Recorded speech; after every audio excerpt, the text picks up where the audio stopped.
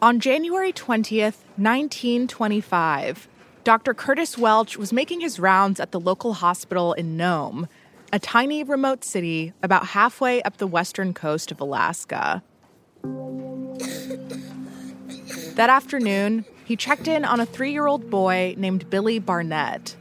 Billy was showing a host of alarming new symptoms: sunken eyes, dark lips, and difficulty breathing.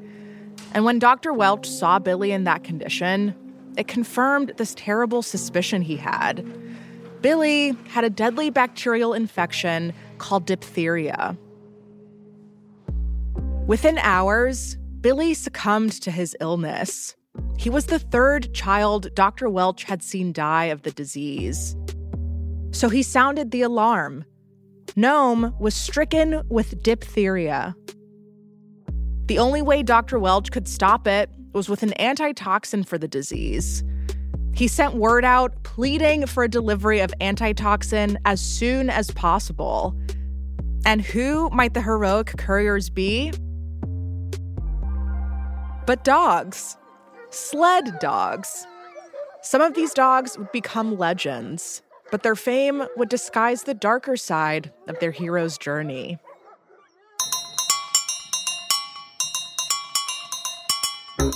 From Gimlet Media, this is Not Past It, a show about the stories we can't quite leave behind. Every episode, we take a moment from that very same week in history and tell you the story of how it shaped our world. I'm Simone Polanen. 97 years ago this week, in the early morning of February 2nd, 1925, the city of Nome was set to receive its first delivery of life-saving antitoxin, transported by dogs braving the treacherous elements of a freezing Alaskan winter. So stay tuned.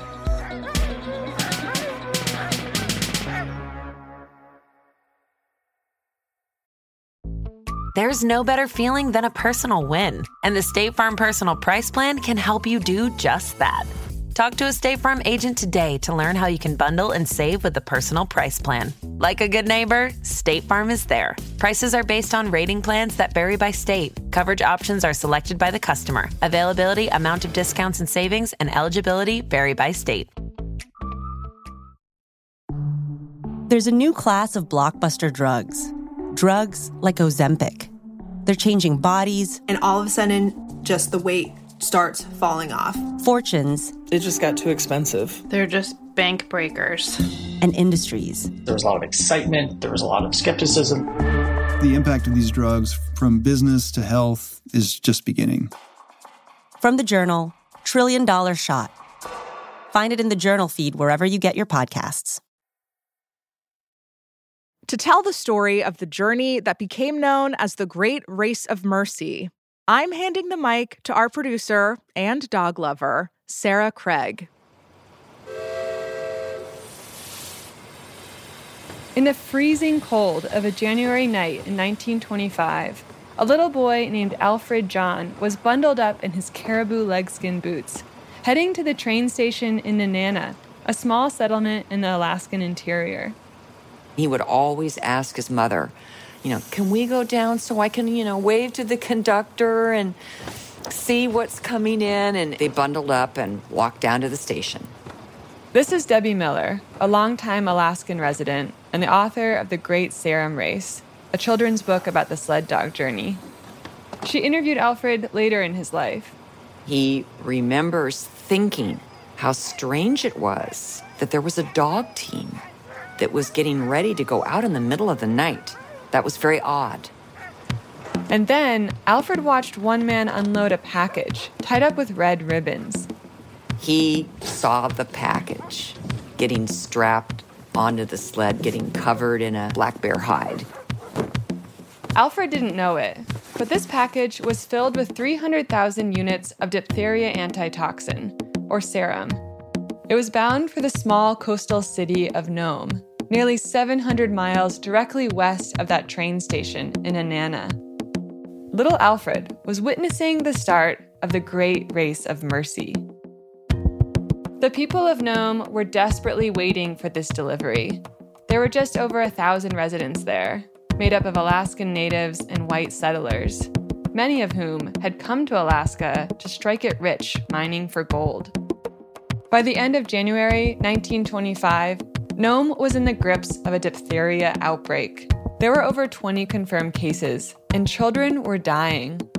The only doctor in Nome, Dr. Curtis Welch, had lived there for 18 years, and he hadn't seen anything this bad since the 1918 flu pandemic. He knew how incredibly contagious diphtheria was, and he knew he had no time to lose. He was afraid that the whole young population could be wiped out. He immediately went to the town council and said, you've got to have a quarantine. You've got to close the public schools. Children cannot associate with each other because it's so highly contagious. Diphtheria is much deadlier to children than it is to adults. Nearly 20% of kids who got it during the 20s died. The disease is known as the strangling angel because children's throats get so inflamed that they can suffocate. The bacteria creates toxins that can also enter the heart, causing heart failure and paralysis. And Dr. Welch's only remaining supply of the antitoxin that he needed to treat it had expired. At that point, it was all hands on deck. We need this serum. We need help. And so he sent a telegram, and, it just basically a few words saying, we have an outbreak of diphtheria, urgently need help. January 22nd. An epidemic of diphtheria is almost inevitable here. Stop. I am in urgent need of 1 million units of diphtheria antitoxin. Stop. Getting the antitoxin to Nome would be challenging. They could deliver it by airplane, but it was likely the new flight technology wouldn't be able to withstand the freezing cold. So really, there was just one reliable option. Here's Lainey Salisbury, the co-author of The Cruelest Miles, a book about the sled dog journey. If you wanted to get anywhere in Alaska in 1925, you needed a dog team. A dog team consists of a musher who leads a pack of dogs harnessed to the sled in pairs, with a lead dog out front. That dog uses his sense of smell to guide the team. Some mushers used Alaskan Malamutes, tough, strong-boned dogs who could pull a lot of weight but weren't very fast. Others had Siberian Huskies, a breed known for speed and stamina because of their smaller size. Many of the mushers working in Alaska at this time were indigenous, and they had inherited centuries of traditional knowledge about how to live with dogs and how to use them to travel. For many native drivers, driving a dog team is part of their history. It's something that has been with them for a very long time. It's all based on native technology. Did you make your own sleds? Yeah, we used to make our own sleds all the time. What'd you make them out of? Birch. And hickory runners. This is Edgar Nollner, one of the mushers who participated. Nollner isn't alive today, but I found interviews with him and many other mushers in an oral history project archived at the University of Alaska Anchorage. Dog sled technology came from the descendants of Alaskan natives, who used birch and hickory wood to keep their sleds lightweight. They'd also figured out ways of keeping their dogs' feet protected and preparing the sled's runners with ice so they would glide more easily. But it would be a long shot to get the antitoxin to Nome safely. Everyone was worried that the bottles were going to break, so they got wrapped up in all sorts of sealskin and furs to make sure it had some protection, but they were worried it would freeze. Dr. Welch was also scared that more children would die and that the outbreak would spread outside of Nome. Normally, it would take about 25 days for dogs to make the mail trail run from Nenana all the way to Nome. They had to figure out a way to speed that up. So they decided on having a relay. A relay would be the only possible way to cover the nearly 700-mile trail in time to stop the disease from spreading. The governor of Alaska sent the orders out via telegram. January 26th. Please engage relay dog teams to carry antitoxin to Tanana, and thence to Ruby, there to be met by team from Nome. Stop. Please expedite situation. Reported serious. Stop. Alaska didn't have all that many people at the time, so everyone knew each other. They knew who was reliable and who had a team of dogs big enough in order to take part in this relay. They recruited 20 mushers with their dog teams. 2/3 were Alaskan natives. Some of them were mail carriers, others freight haulers. Each was asked to cover about 20 to 50 miles of the frozen trail, and they waited for their turn at the closest roadhouse, a type of rest stop. On January 27th, the first musher took off. Wild Bill Shannon left that train station in Nenana and mushed into the dark night. And that little boy, Alfred, he waved goodbye. Shannon traveled 52 miles before handing off the serum to the next musher. And this would continue, roadhouse to roadhouse, musher to musher. While they pressed on through the remote Alaskan wilderness, the rest of the United States was closely tracking their progress. It was making news on the radio and in newspapers across the mainland.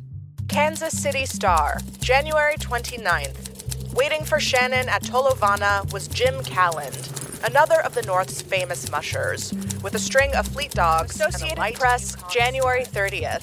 3 minutes after reaching Ruby, 350 miles from Nenana, the antitoxin was on its way to Kaltag, 200 miles to the west. Boston Globe, January 30th. At 8 o'clock yesterday morning, the third team was 42 miles from the Yukon River.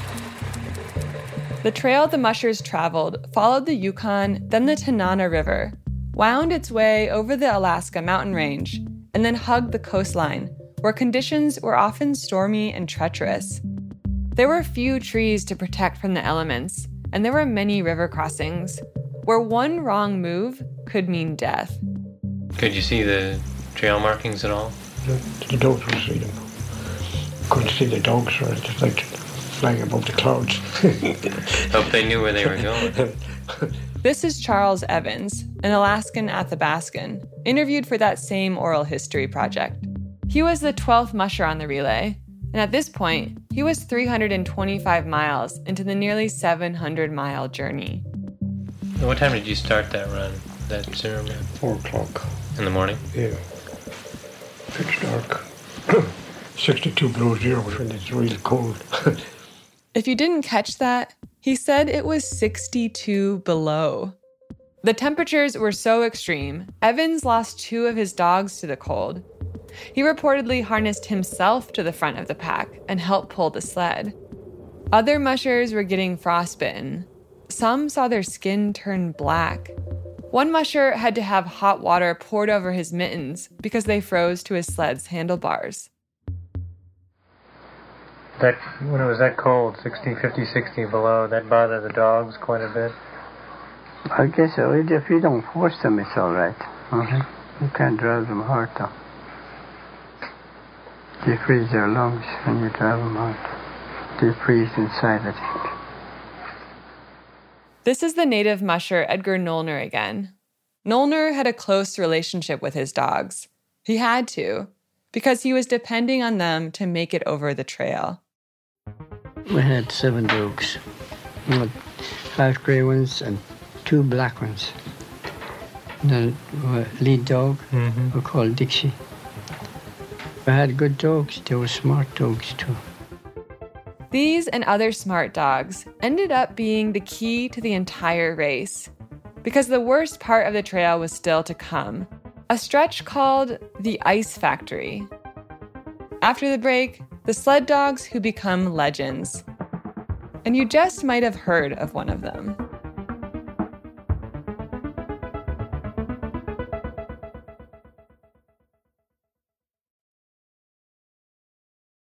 We left the Great Race of Mercy with 2/3 of the relay completed. There was only about 170 miles to go. It was getting really close to Nome, which was still in the throes of the diphtheria epidemic. And that was heavy on the mind of the 18th musher, a Norwegian man named Leonard Seppala. He had a daughter in Nome, and when he picked up the package on January 31st, he wanted to go as fast as possible. Leonard Seppala was a really well-known dog musher. Here's Debbie again, the children's book author. People knew him as being the top racer. He won all the races. So he was the first person that people thought of when they thought of who's going to take this serum? Who has the best dog team? And it was Leonard. Seppala had assembled a prize team of sled dogs who were known for their speed and their expertise. And the one dog who rose above all the rest was his beloved lead dog named Togo. Togo was a dark brown and gray Siberian husky. You could easily pick him out from the pack because a tip of one of his ears was missing. He was 12 years old at the time of the relay, old for a sled dog. But over those years, he and Leonard developed a special bond that started when Togo was just a puppy. The story goes that Leonard was on a work trip and left 8-month-old Togo behind. The next day, he woke up in his campsite, expecting just a normal morning. And who should be there but Togo? And he's like in shock because Togo had jumped over this 6-foot-high fence and escaped the kennel and ran something like 75 miles through the night in blizzard conditions. And he starts thinking, this dog is a natural-born leader. After that, Togo and Leonard were inseparable. They went on to smash records. Leonard picked up the nickname King of the Trail. So it made sense that Leonard was the obvious choice for the next leg of the relay, the longest and most dangerous section on the trail. It was a section that included a 42-mile stretch across the ice of the Bering Sea. The safe option would be to skirt the sound, since the ice could break up at any moment and Leonard could drown or drift out to sea. But if he chose to cross, he would save at least a day's drive. He knew that every hour counted. He wanted to get that serum to Nome as fast as he possibly could, so he took the risk. Togo navigated the ice through a pitch-black blizzard with deafening winds. Leonard had to trust him. The worst thing a musher could do would be to second-guess their dogs, because they're cued into things that the musher isn't aware of, how ice shifts under their feet, or the direction of the trail during a whiteout. They reached land at 8 o'clock that evening, after an incredibly exhausting 84-mile day. That night, Seppala could hear the ice on the sound exploding, which sounded like gunshots. Debbie says he was lucky to have crossed when he did. The next day, the wind blew all the ice that they had traveled across out to sea. In a matter of hours, they could have been gone. In the end, they carried the serum more than twice the distance of any other musher, 91 miles. When Seppala got to the next roadhouse, he handed the serum to the next musher, who then handed it to another Norwegian man, Gunnar Kaasen. In Kaasen's 24 years in Nome, he had never faced conditions like these. With wind speeds reaching over 70 miles per hour, and snow was coming down fast. If Kaasen didn't leave now, the trail would become impassable with snowdrifts. He knew he didn't have time to wait. Off they went with the serum, and they ran into serious winds, brutal winds. At one point, the sled flipped over in the wind, and the serum went flying out of the sled. And there's very little visibility because of the blowing snow. And at one point, he takes off his mittens, and he's just grasping through the snow, trying to feel the package. And he's thinking for a few moments that the serum's gone. But he, groped and found it, lashed it back onto the sled, and kept on going. The wind was so strong that Kaasen couldn't call directions to his two lead dogs, Balto and Fox. He relied on them to find the trail on their own, sniffing it out through the snow, the wind, and the pitch dark. On February 2nd, as dawn was rising over the tundra, Balto and Fox led the serum into Nome, heading straight for the doctor's door. It was very early hours of the morning, and he knocked on the door, and Dr. Welch was pretty shocked and amazed that the serum was there, that they had done it in 5.5 days. Dr. Welch immediately took the package to the hospital to warm it up. Within a few hours, the serum was clear and ready for use. Welch started giving it to the patients who had the worst cases. The day after the serum was delivered, newspapers all over the U.S. went wild with the story, publishing celebratory articles about the successful relay. And one dog seemed to be getting all the glory: Balto. The Centralia Courier, February 13th. In the race to Nome, Balto picked out the trail when Cosson could not even see his wheel dog because of the blinding snowstorm. The value of such a dog cannot be estimated in dollars and cents. He appeared in parades and people wanted to take his picture. Then they decided to build a statue of him in Central Park, which was quite an honor. So he became a celebrity. This is why you might have heard of Balto. His celebrity status lasted through the 90s and into today. He was even voiced by Kevin Bacon in an animated film in 1995. I'm not watching the race.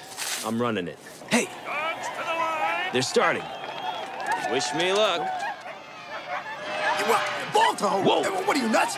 Steel catches you around here. He's going to turn you into kibble. Let us let the half dog run. It will be fun. You'd think this would be the end of the story. A successful relay, children saved, and a hero dog that was celebrated throughout the country for his bravery. But back in Nome, after the race was over, lots of people were dissatisfied that Balto was getting all the credit, including Leonard Seppala. He felt Balto was a newspaper dog and that Togo was the real, true Alaskan lead dog that deserved all the world's attention. And I think that's why Leonard Seppala became so upset when the wrong dog got all the glory, as he put it. He wanted Togo to get the credit. Later in his life, he talked about his love for Togo in an interview with the Norwegian Broadcasting Corporation. My dog Togo, who was the best dog I ever had, only weighed 50 pounds, but he was terribly strong and fast. Giving credit where credit is due is one of the best ways we can recognize someone's hard work, someone's heroism. It's a way of signaling which virtues we as a society hold important. In this case, lending a helping hand to those in need, and putting your life on the line to do so. Togo was the dog that led his team over the longest and most dangerous section of the relay, and it makes sense that Seppala wanted the American public to honor him for his skills and his effort. But if we all agreed that Togo was the only one who should have gotten the fame and the attention, that wouldn't be the full truth either. There's more of the story that needs to be broken wide open. I think it's important to understand that the serum run was a genuinely historic, heroic thing. This is Paul Ongtuguk. He's Inuit and native to Northwest Alaska. He's also the former director of the Alaskan Native Studies Department at the University of Alaska, Anchorage. And he heard about this story from his father. But the Pioneer Alaska version, which predominates, does leave out almost all the mushers who were involved in actually making the serum run happen. And it leaves out the traditional knowledge that made the dog team routes possible in the first place. The native mushers weren't given their fair share of the credit for their sacrifice and heroism. But while I was reporting this story, I learned that credit wasn't the only thing that native communities in Alaska were robbed of. I thought this was a story about an epidemic in Nome, that diphtheria had been contained within the city's boundaries, that the children had been saved, and that was the end of it. But when I talked to Paul, I realized that there were other epidemics around this time, close to Nome. Paul's father, who was Inuit, was a young boy during the diphtheria epidemic and was witness to similar epidemics that went unnoticed and unreported. My dad had stories that At one time, they were in Seneca, Alaska, a village up the coast, and the sickness was so dramatic that people had to dig a mass grave. They couldn't individually take care of them. My great uncle and my granddad and my dad was one of 7 siblings that survived the epidemic, and watched as they were burying virtually the rest of the community. Paul says that one of the reasons the death tolls were so high in these Native communities was because medical help was prioritized for white residents. It's ironic when you consider that the medicine wouldn't have made it to Nome without the knowledge of the Native mushers who participated, and without the use of Native technology. The birchwood sleds to carry the serum, the squirrel skin parkas and reindeer boots known as mukluks to keep the mushers warm. The newspaper articles, the movies, even the bronze statues, they all missed the real story. It's not about Balto or about Togo. It's not about who gets the credit. It's about who received the help and who didn't.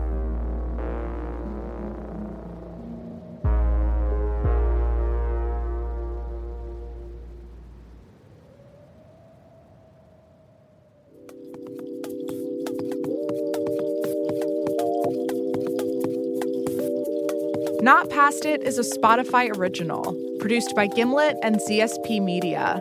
This episode was produced by Sarah Craig. Next week, it's Valentine's Day, and we got some special messages for you.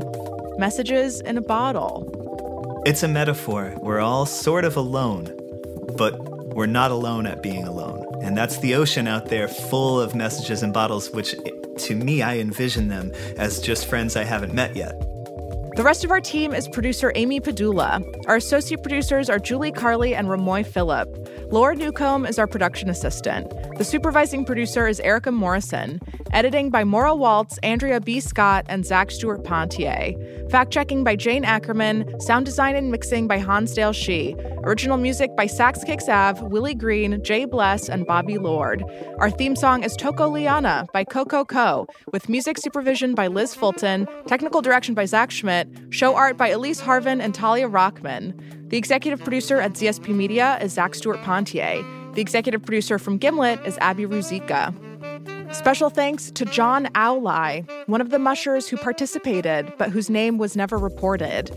To Robin Russell, Matilda Hughesby, Osa Carlson, Megan Abate, Kevin Keeler, Norwegian Broadcasting Corporation, Alaska and Polar Regions Collection and Archives Oral History Program, and to Lydia Polgreen, Dan Behar, Emily Wiedemann, Liz Stiles, and Nabil Cholampat.